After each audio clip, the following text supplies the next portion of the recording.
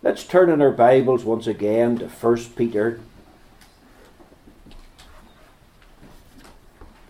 1 Peter chapter 2. And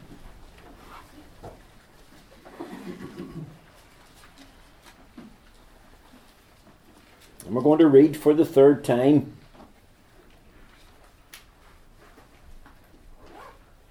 1 Peter chapter 2. And we're going to read from verse 18. Now we've looked at this passage of Scripture in past days.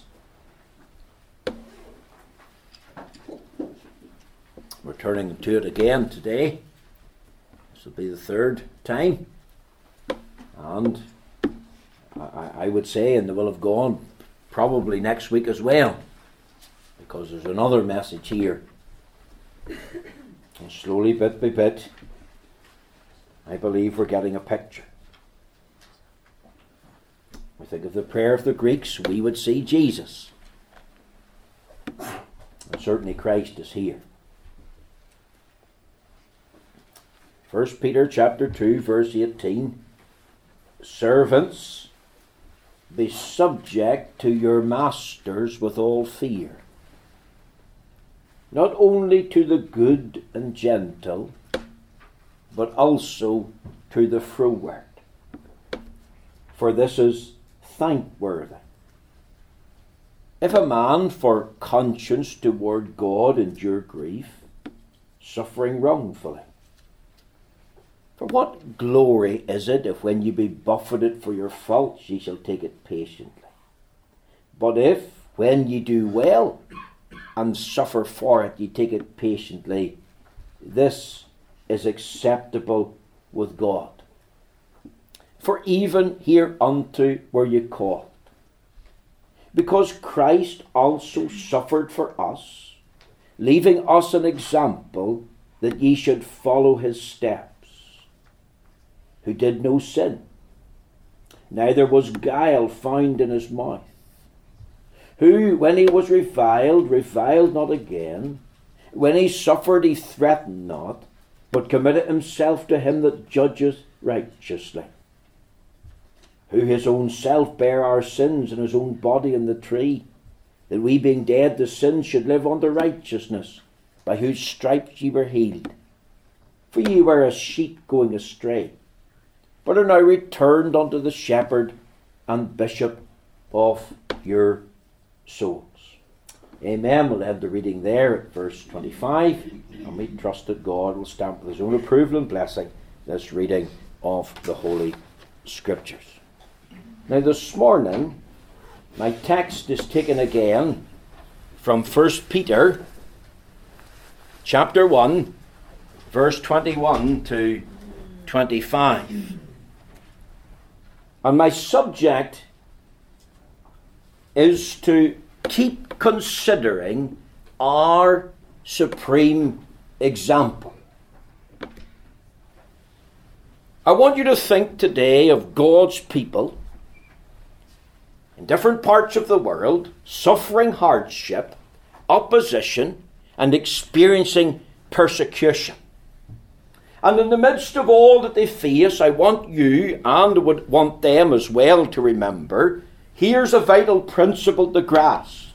We have been called to suffer for Jesus Christ.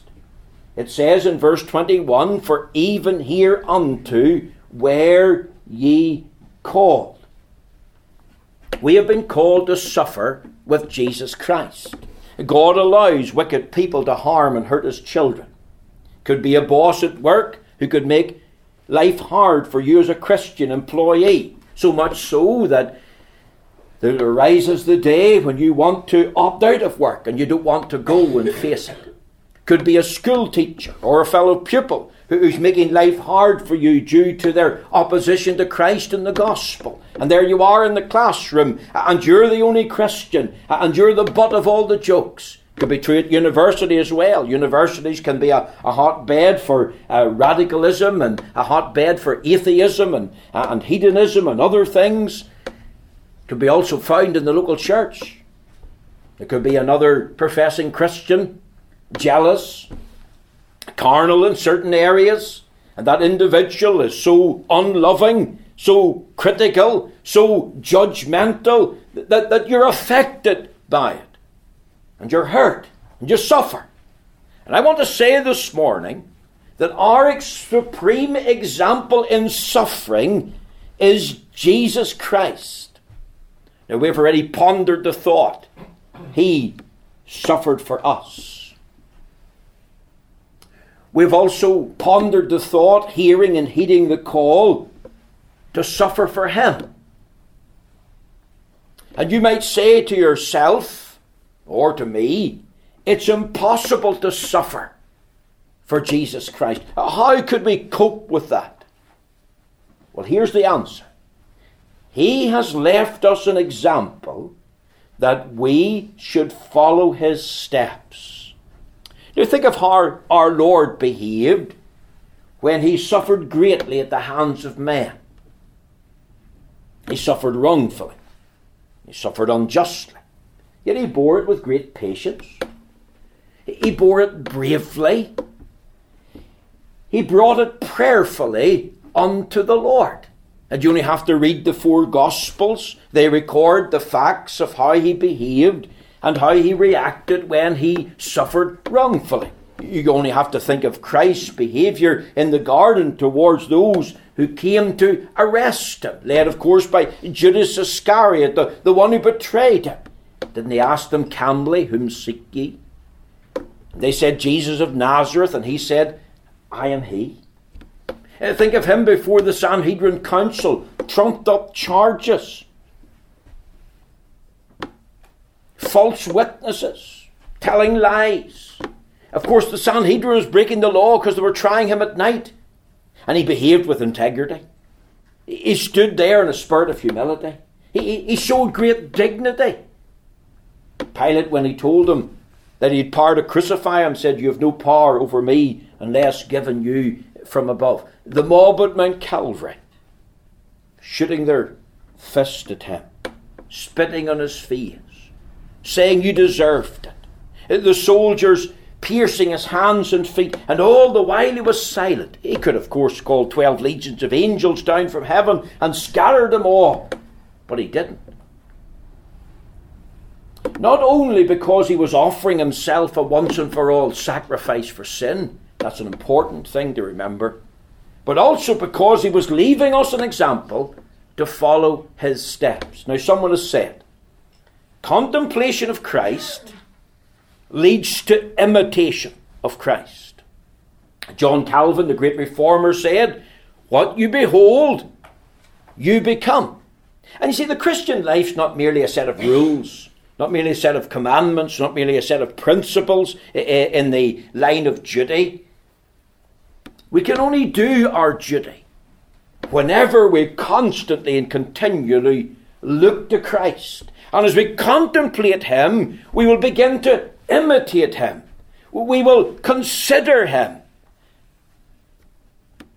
He's the supreme example in the face of suffering. If we're going to be Christ-like, if we're going to be victorious, if we're going to be triumphant when we're unjustly accused and when we're talked about, if we're going to have the ability to pray and bring it to the Lord, then we need to keep considering our supreme example. And I have a few things that I want to say in relation to that. One, consider the purity of Christ. Look at verse 22 now. Who did no sin, neither was guile found in his mouth. Now that's a reference to the sinlessness of Jesus Christ. In theological language, we would talk about the impeccability of Christ. Jesus Christ never sinned. In thought, in word, in deed. Jesus Christ never said one wrong word. He never entertained an unclean thought. He never committed a sinful deed. He never overate. He never underslept. He was sinless. He asked the question, "Which of you convinceth me of sin?" He made the statement, "The prince of this world cometh and hath nothing in me." That is, there's no sin in my life that he can put his finger on. Twice his Father testified from heaven, "This is my beloved Son, in whom I am well pleased." And what was God pleased with? Many aspects of Christ's person and work, but he was certainly pleased with his sinlessness. The Lord Jesus was absolutely pure and spotless. Hebrews talks about him being the holy, harmless, undefiled Son of the living God. He's the sinless one. And we're to contemplate and we're to consider the purity of Christ in his life and work. Isn't it true that lots of us have got problems getting the victory over certain sins in general and certain sins in particular? We oftentimes ask, well, how could I be victorious? Well, here's the answer, folks. Fix your eyes on the pure, spotless Son of the living God. The psalmist said in Psalm 101, verse 3, "I will set no wicked thing before mine eyes.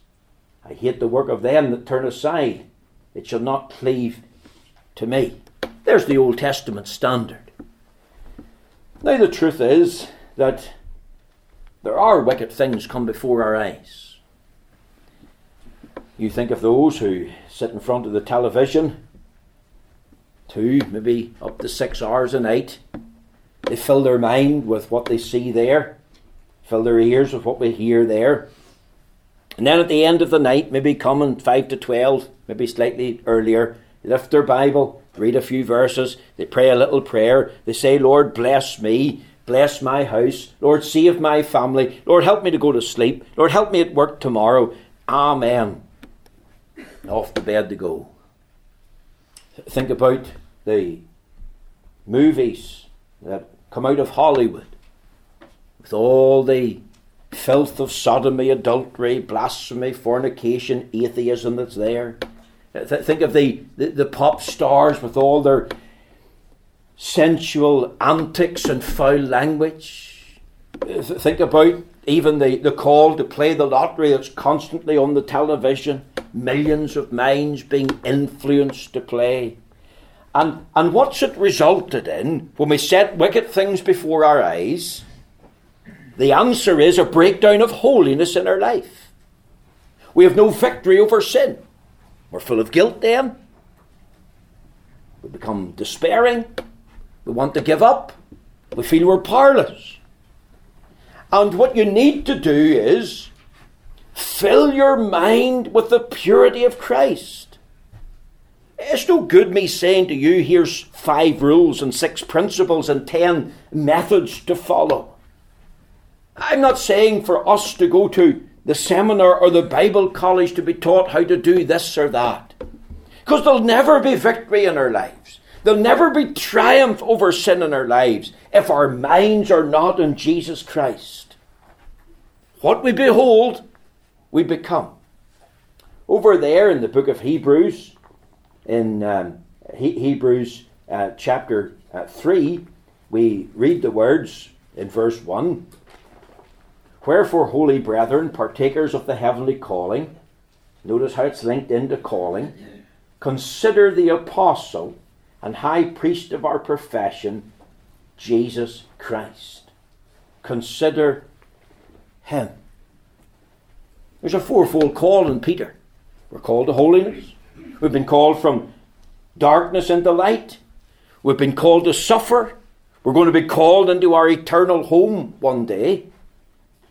But linked to that calling is the necessity to consider him.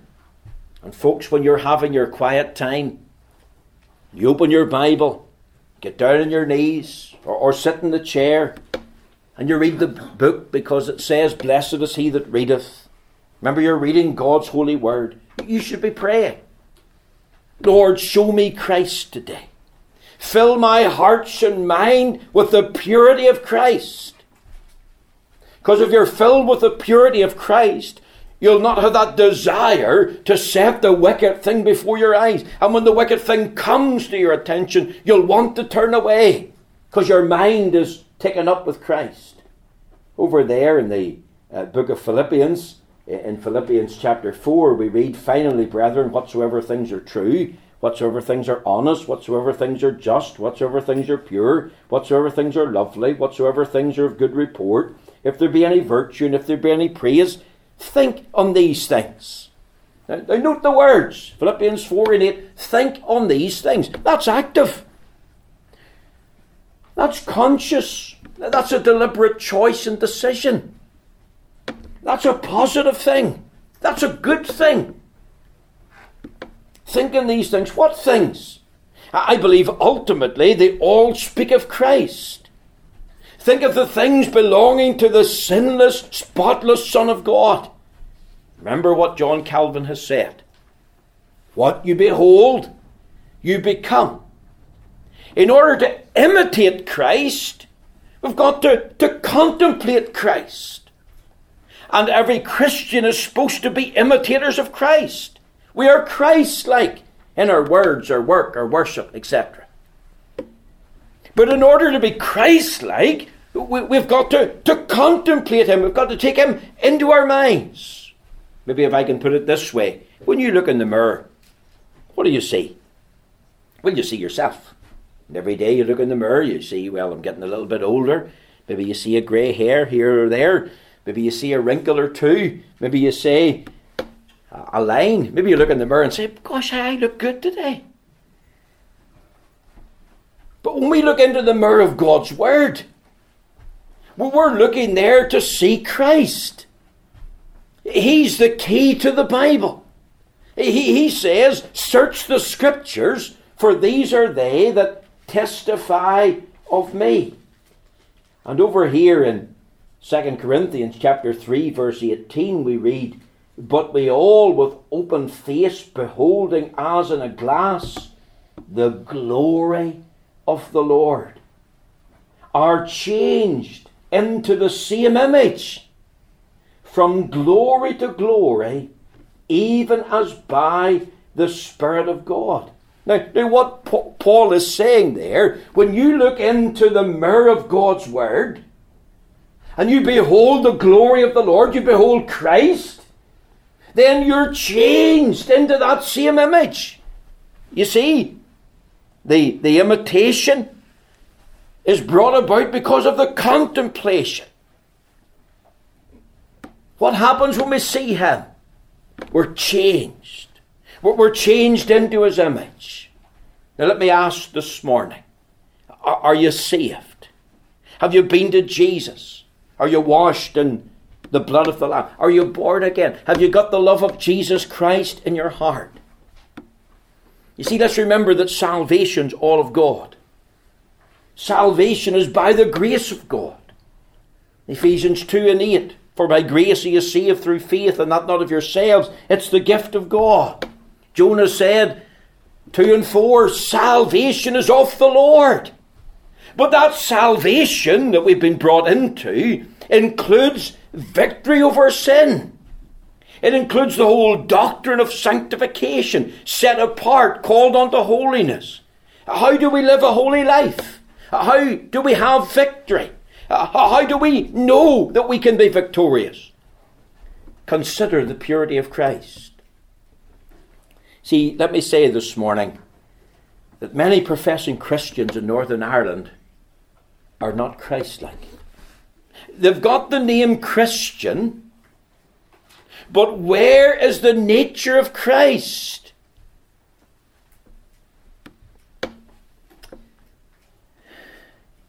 If you look at our text again, it says, "Who did no sin," that's in relation to his works, "neither was guile found in his mouth." That's in relation to his words. So he was sinless in his works and sinless in his words. That's the point that Peter's making here. And many Christians, of course, are mighty in words. They maybe have got control of their tongue, but they could be poor in their work for God. And others have no control of their tongue, and they're mighty in works for God. But out of their mouth comes guile, deceit, discord, treachery. But here's Christ. In his life and in his lips, the two of them went together in the text. Now, do you see it? Look at the book. There's no charge here. The Bible has loads to say about the tongue. I already preached some time ago 5 or 6 sermons on the tongue, a little instrument. And yet what a great fire a little spark can start. You think of a bit in the mouth of a horse. You think of the rudder of a ship. And the bit and bridle controls that horse. You think of the rudder of the ship controlling that big ship. And if your tongue is under control, what James is saying in James 3, it will not do great damage and harm. See, many Christians today rightly tell us, well, I don't get drunk, and I don't smoke, and I maybe don't go to the theatre or the movie house, and I don't watch the filth of Hollywood and television. I switch it off, and I don't curse, and I don't gamble, and I don't follow the pop scene. And then they tell us, but I do go to the prayer meeting, which is good, and I do attend church morning and evening, and they say I do this and I do that, and I give this and I give that. But if the tongue is not under control, now according to the Bible, James 1 and 26, if you can say, well, this is what I don't do, and this is what I do, but your tongue is not under control, then according to the Bible, your religion is empty. It's vain.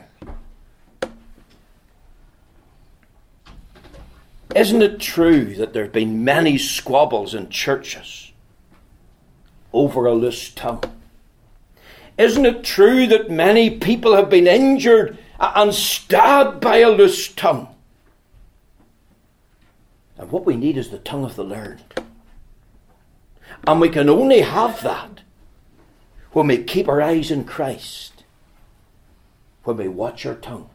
Consider the purity of Christ. He did no sin, neither was guile found in his mouth. Notice, secondly, consider the passion of Christ. Look at verse 23. Who, when he was reviled not again.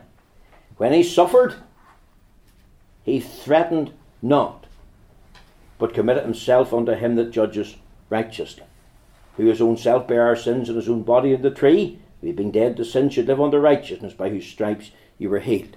Notice 3 things here. It mentions about Christ being reviled.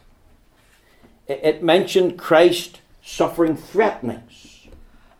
And then in verse 24 it mentions Christ's death. Let's remember the Lord Jesus Christ sealed his testimony as the beloved Son of his heavenly Father by his death on the cross. And if we're going to live for Jesus Christ, it may be in the 21st century that some of us, even in Northern Ireland, are called to seal our testimony with our blood. That's been true in the past, could be true again. A witness, of course, remember, is a martyr. Called to be witnesses, the Greek word is martyrios, which means martyr. In other words, be willing to die for Christ. Life's not your own, you're bought with a price. Your body belongs to the Lord. He can do with it whatever he wants. Now, of course, I'd have to say this, it may not that we will ever have to face a martyr's death, but we will be called to suffer. You will be reviled. You will be threatened. Your name can be dragged through the mud. The works of your hands can be misconstrued as evil. Your best efforts can be cursed. You can be lied against and despised. And of course it does happen. And it is happening. And it will happen. And once you begin to do a work for God, you're going to be reviled by the world.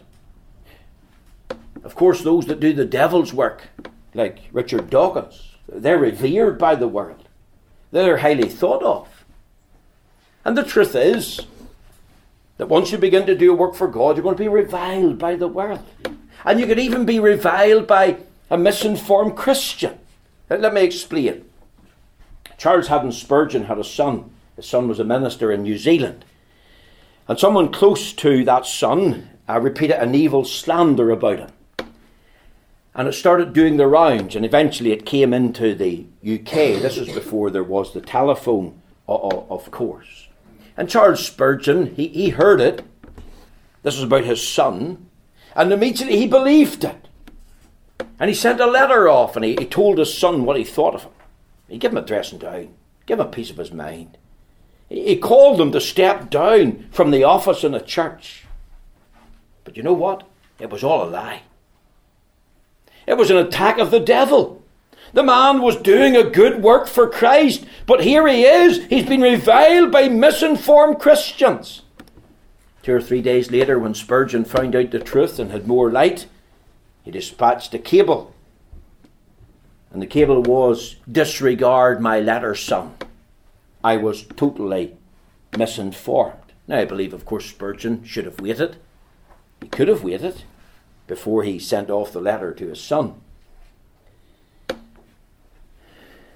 But the truth is that many in the church are not only shot at by enemies without, but they're even shot at by friends within. And I want to say this morning, don't be a reviler. If you're a reviler, then you're doing the devil's work. Isn't the devil the accuser of the brethren? Isn't men of God and women of God got enough problems without someone in the church reviling them? We're to love one another. We're to pray one for another. We're to be kind one to another. We're to be tender-hearted. We're to be forgiving one another. But you know one of the worst things than being reviled? Revile in return. Don't do that. Because it's un-Christ-like. Don't give in to the devil's temptation. Don't do the devil's work. Think of Christ, who when he was reviled, he reviled not again. He was passionate about doing the will of God. I think today of squabbles, and divisions, and trouble, and discord that arises in churches. You've got one person who professes to be saved, and they've got a mark of grace about them, and then all of a sudden they start accusing or reviling another professing Christian. And A, of course, starts reviling B. And what does B do?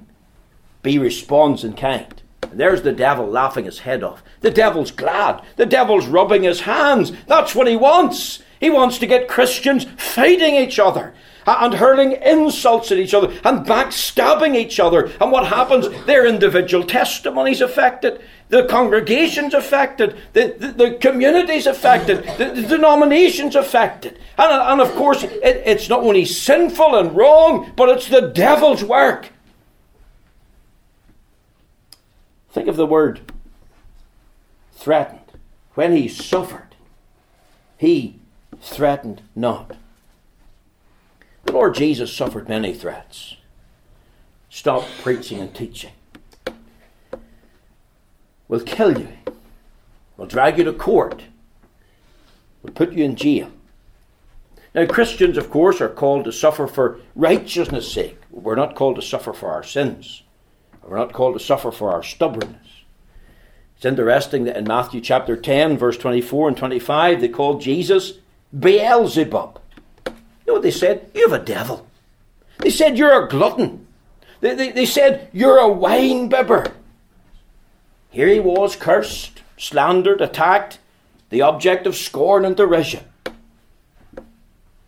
And yet when he suffered that way, we read, he threatened not. In other words, he didn't retaliate. And this is the only way that you can overcome and be triumphant when you're threatened, and many Christians are threatened today with court and jail and all sorts of things because of their stand for Christ. And the only way they can overcome is to keep their eyes on the suffering Saviour. What did he do? Ask yourself, how did he respond? He threatened not. We're to imitate him. We're to follow in his steps. You know, so often we ask ourselves the question, why do good people suffer?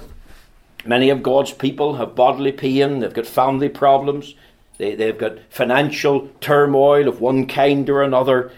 And we can focus in on why has this come. But rather than focus on the why, let the why pale into insignificance. And let's do as we said this morning in the hymn, turn your eyes on Jesus. Look full in his wonderful face. Let the things of this world grow strangely dim in the light of his glory and grace. Because there's nothing in comparison to Christ. Looking at the suffering Saviour. Be taken up with him. Think of all that he has done for you. We're called to this. This is part of the plan and purpose of God. Let me explain very quickly. In the early church, many of the believers were not educated. They were not materially prosperous. They were hated. They were despised. They were hunted from their towns and villages.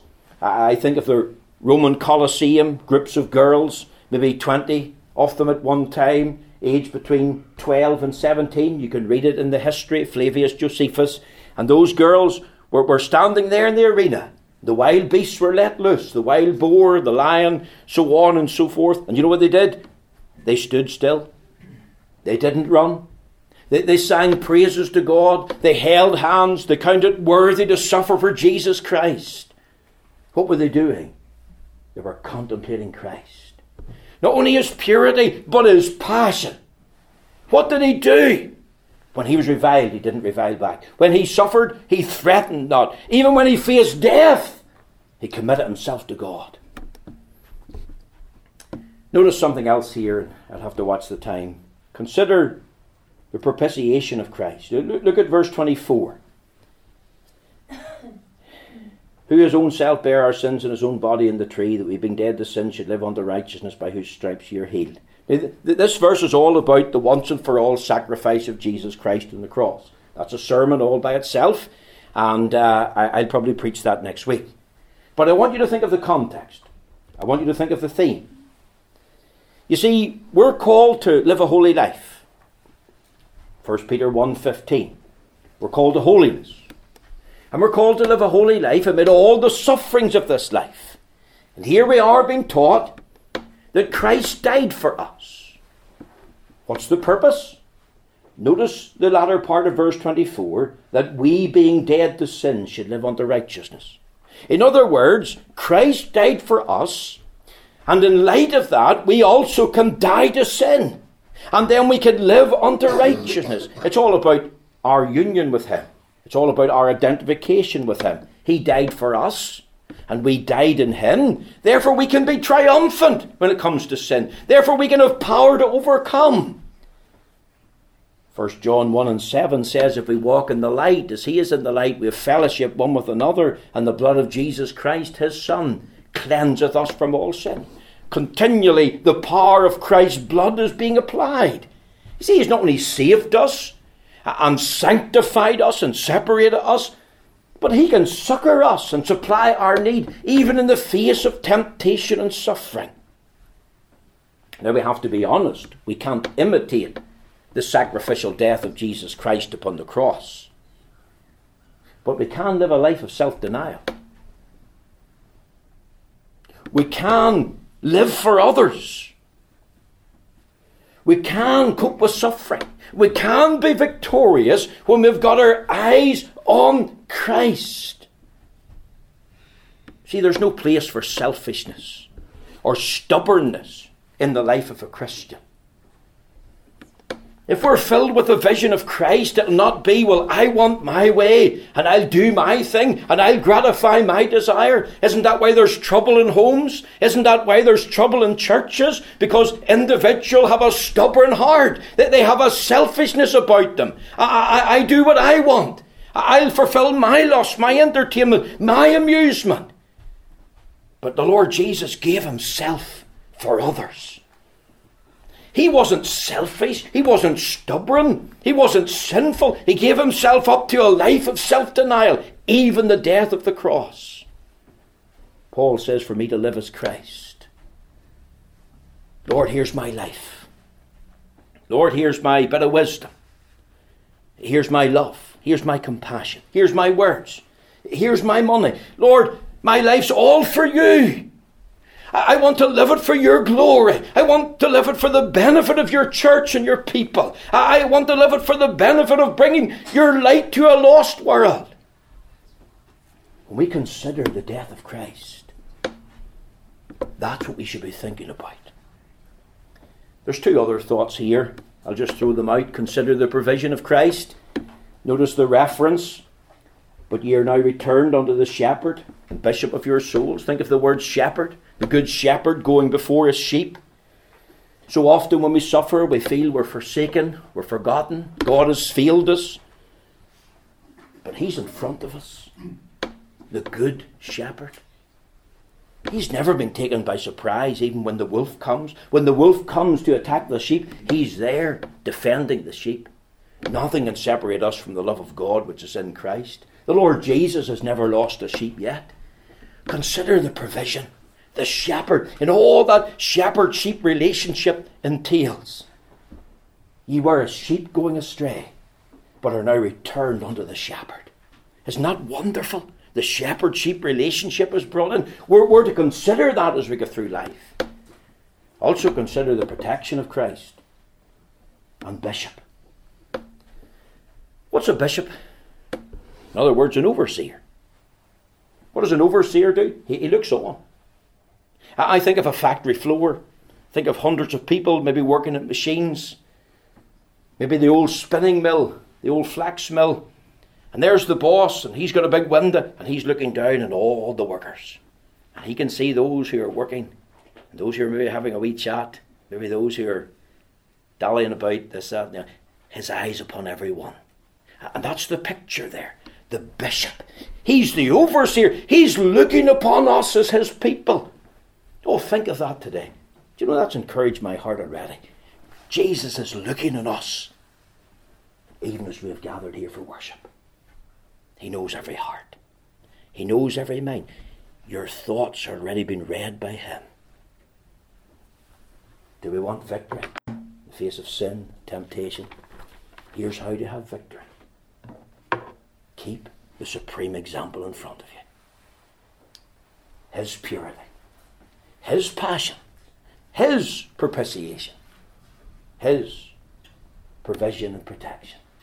May the Lord bless these few thoughts to our hearts today.